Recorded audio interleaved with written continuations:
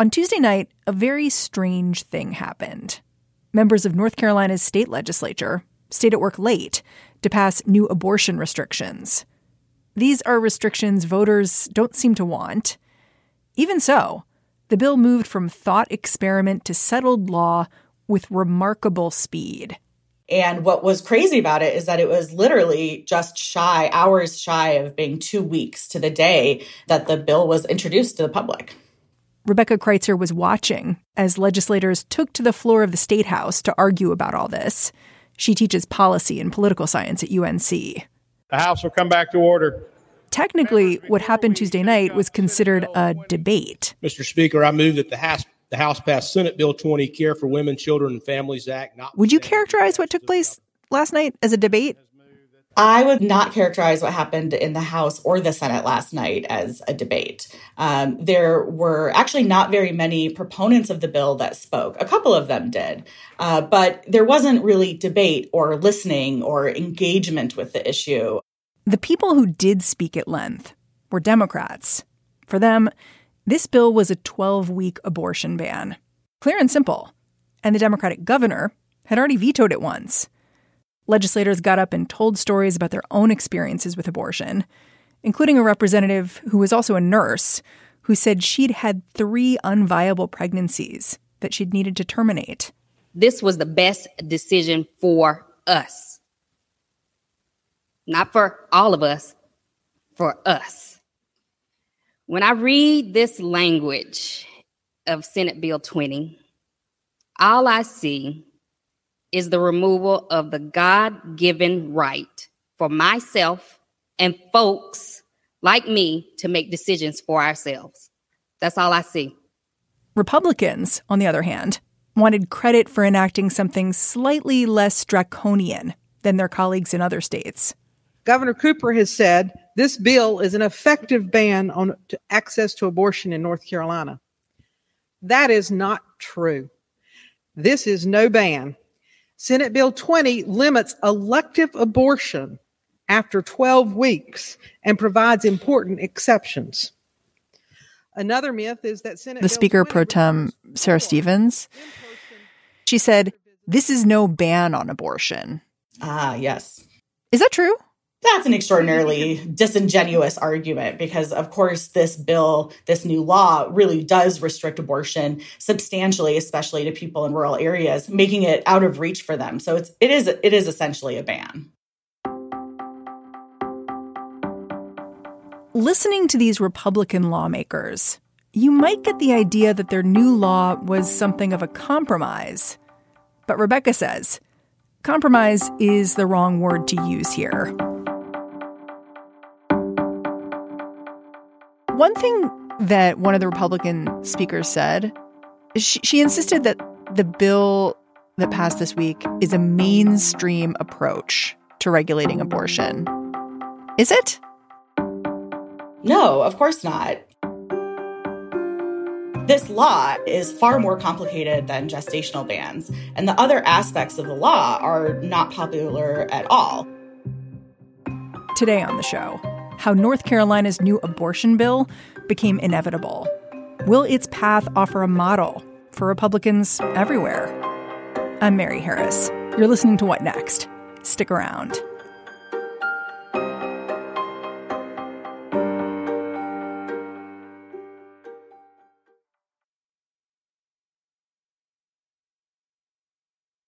This episode is brought to you by Discover. When it comes to your finances, Discover wants you to know they are the credit card that is always there for you. With 24/7 U.S.-based live customer service, everyone has the option to talk to a real person anytime, day or night. Yep, that means no more waiting for, quote, normal business hours just to get a hold of someone.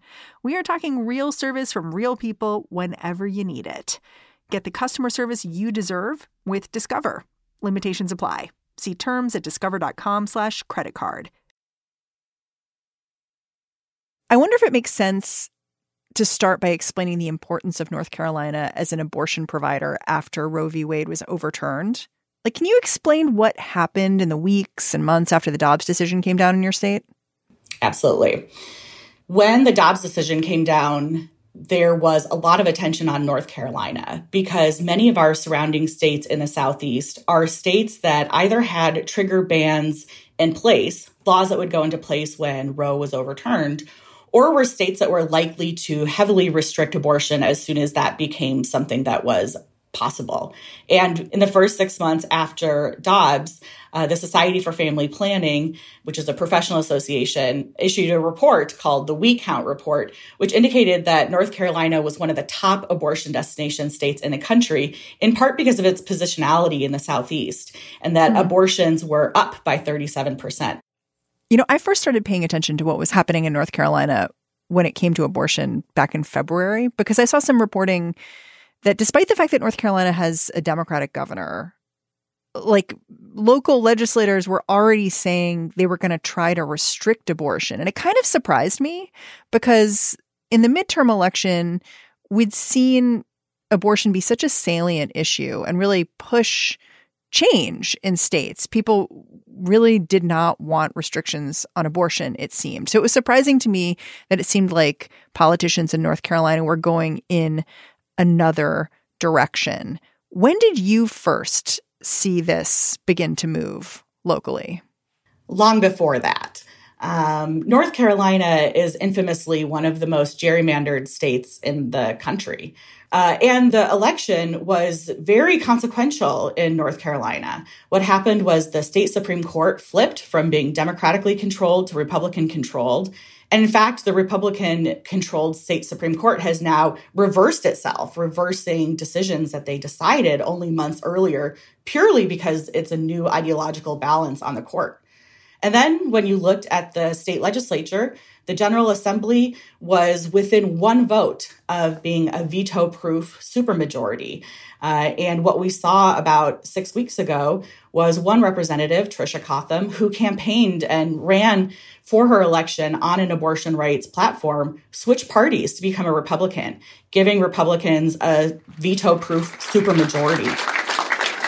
I have decided to change my party affiliation, joining the Republican Party, and have been welcomed with open arms by my colleagues. And I'm glad to call you all my colleagues. In early April, at a press conference with her new Republican colleagues, Tricia Cotham made her switch official.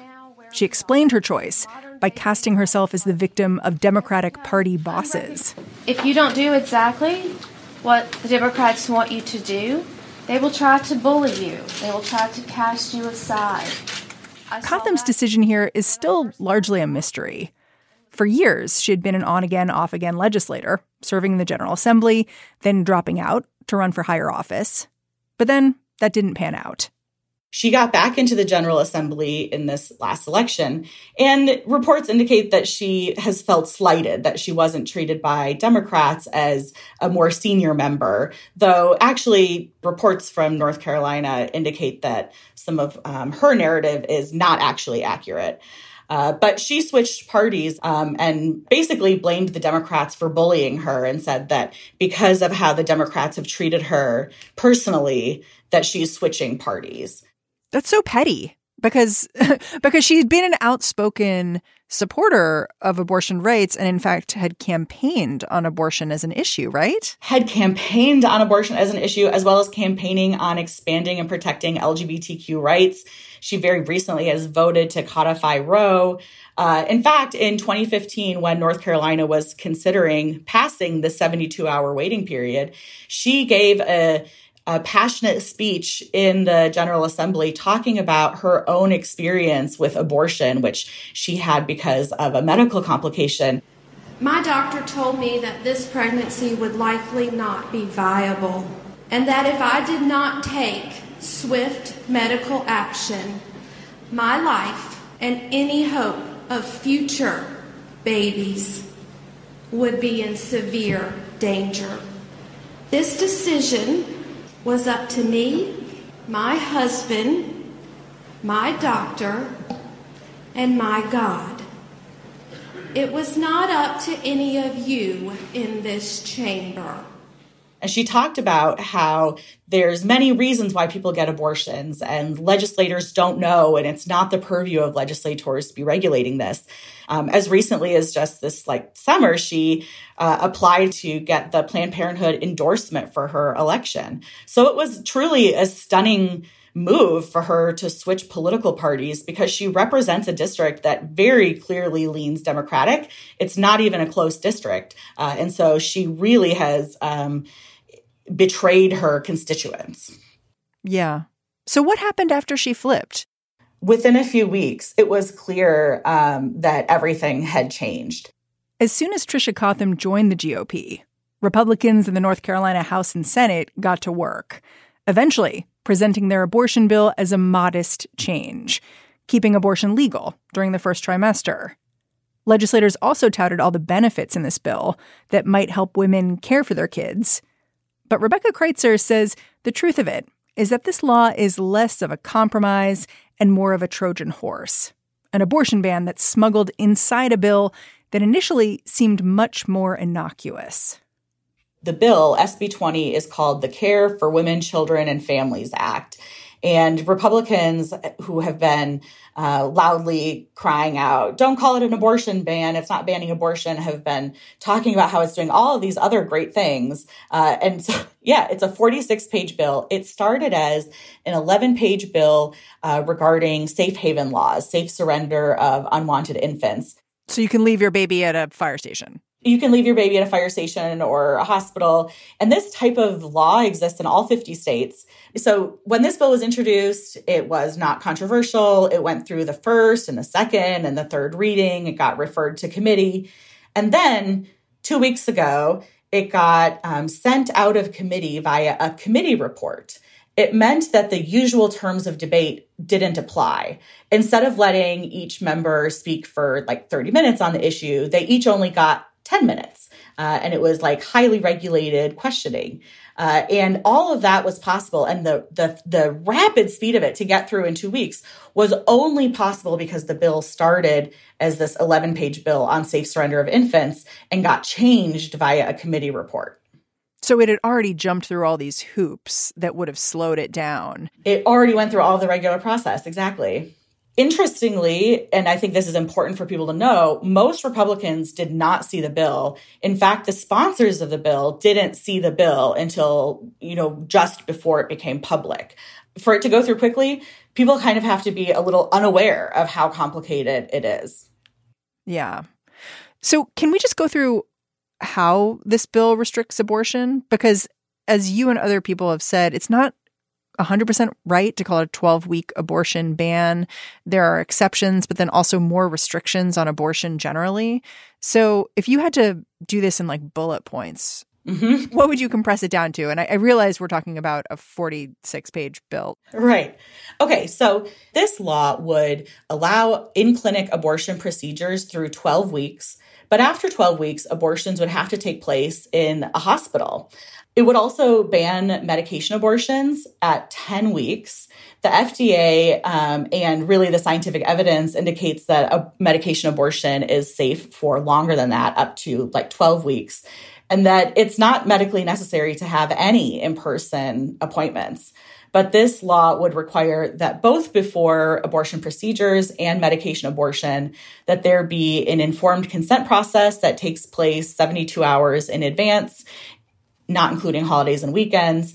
For medication abortion, you would also have to go back in person to obtain the medication. But there aren't just hurdles for patients looking to obtain abortions. There are also hurdles for doctors looking to provide those abortions. Physicians are required to maintain meticulous records and report that information to the state. Oh my gosh. It's so important to point out that the reporting requirements are very invasive. So this law actually requires that 11 different pieces of information have to be reported with each report, including the identity of the physician and any referring physician. And this is for any abortion at any time. Any abortion, the location, date, and type of any surgical abortion, or the home or location where any abortion-inducing drug takes place, the patient's county, state, and country of residence, age, race, the patient's fertility history, including the number of live births, previous pregnancies, and number of previous abortions. So I'm hearing a lot of hurdles to accessing an abortion. But what happens if I'm 13 weeks pregnant in North Carolina or 20 weeks pregnant? I find out about some kind of gestational problem. I can't handle it. I need an abortion, whatever the reason is. What happens? If it's because of a fetal anomaly, it has to be an anomaly that is, quote, both life limiting and, quote, universally diagnosable. If you are getting an abortion because of a fetal anomaly, there would be even more requirements for documentation of what that anomaly is and that it is sufficiently life limiting. So if there's going to be an abortion for a medical emergency, the provider has to document how sick the person is, what their fetal, what their maternal health risk is. And something like a future maternal health risk would not apply. Yeah, I was really curious about this language about life limiting and how that's a barrier to getting an abortion, because life limiting for whom? Like it's more dangerous to give birth than it is to have an abortion. And there are people who would be endangered by continuing a pregnancy. So I think it's worth being really clear that the bill allows for abortion exceptions when there's a life-limiting diagnosis for the fetus, but it does not allow exceptions for abortion when there's a life-limiting diagnosis for the mother. Huh. Supporters of this bill will also talk about how it expands support for families. There is a significant portion of the bill that does stuff like expand parental leave for state workers or expand the amount of money going to childcare for people who need it or expand access to contraception. What do you make of those add-ons here? It's clear what the priority of this bill is. In the 46 pages, about half of it is focused on abortion. In the remaining half, 11 pages are on the safe surrender of infants, which is how the bill started out. This law has one page that establishes a paid leave program, but only for full-time state employees. There's also half a page about expanding access to childcare. It would also do some other things like expand GPS monitoring of sex offenders and other various things. But those things are all each on their own, sometimes just 3 sentences, sometimes half a page or 1 page. And so for Republican proponents of the bill to say that this law is doing all of these good things for maternal child family health is disingenuous, because a lot of the things are just a few sentences, a few paragraphs. It's not a fully fleshed out policy, and it's not a policy that would actually expand benefits to more people. After the break, the anti-democratic lessons other Republicans might learn from this whole affair. Stick around.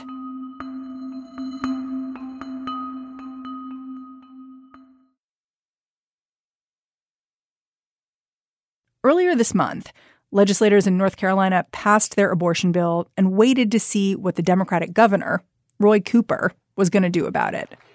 The answer? Hold a party. If just one Republican in either the House or the Senate keeps a campaign promise to protect women's reproductive health, we can stop this ban. To much fanfare, the governor held a rally where he publicly vetoed the bill that had been sent to his desk. He also encouraged voters to call their representatives and express their anger, too.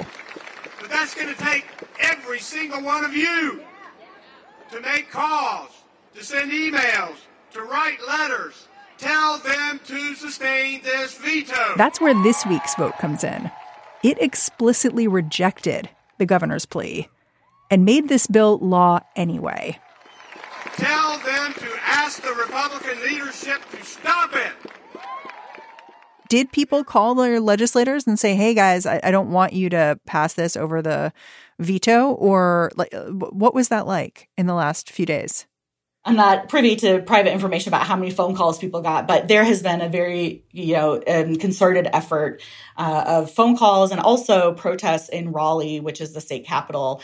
There hasn't been a whole lot of polling because it's been so fast, but there's been a little bit of polling out that indicates that the more North Carolinians learn about the law, the less they support it.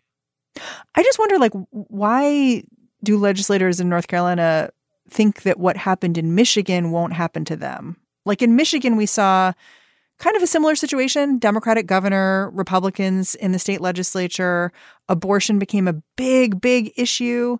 And all of a sudden, Democrats are running the state legislature and the governor's, maintaining her office. To me, I would look at that and say, how do I avoid that happening to me? It could happen here. I mean, as longtime political watchers know, North Carolina has long been a purple state, and it has pretty complicated politics in that there are some larger cities and areas around universities that are quite liberal and progressive, and then there's other areas that are quite conservative. So I think the Republicans are doing what they can right now, both to make the changes that they want, knowing they might not be able to do it in the future, and they're trying to do things to ensure that they will be able to retain their power. I'm wondering what you're going to be looking for in the next few weeks and months to measure the impact this legislation is going to have. In other states, it's taken a little while to see the impact of abortion restrictions, get the stories of women who've been outside of hospitals, unable to get the care they need, even though they're getting quite ill. How are hospitals and providers in North Carolina preparing? Well, I think it's clear that as we watch what's happening in other states, that there are many clear examples where people are getting worse, poor quality healthcare. And it's not just people who are seeking abortions. We're talking about people who are just having complicated pregnancies, which is very common to have complicated pregnancies. So these are the things that will happen in North Carolina. The other thing that it's going to affect is it's just going to affect the availability of abortion. Now abortion in North Carolina will only be available for 12 weeks instead of 20. And so that 37% increase in abortions that North Carolina has, been experiencing for the last year now, it's going to be even harder to get those few appointment slots in quickly enough.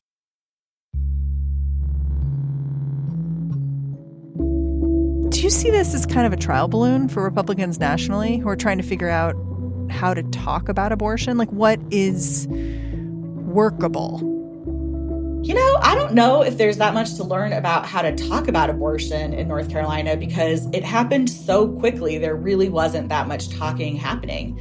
I think a lesson that other states might learn is that one way to get things through is through procedural anomalies and through, procedural shenanigans to get through unpopular legislation. And I worry that that anti-democratic message is the message that actually will be received.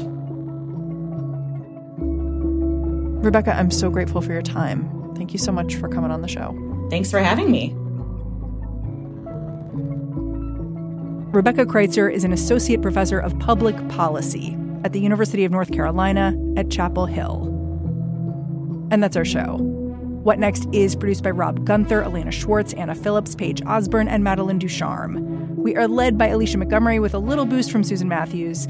Ben Richmond is the Senior Director of Podcast Operations here at Slate. And I'm Mary Harris. Go track me down on Twitter. I'm at Mary's Desk.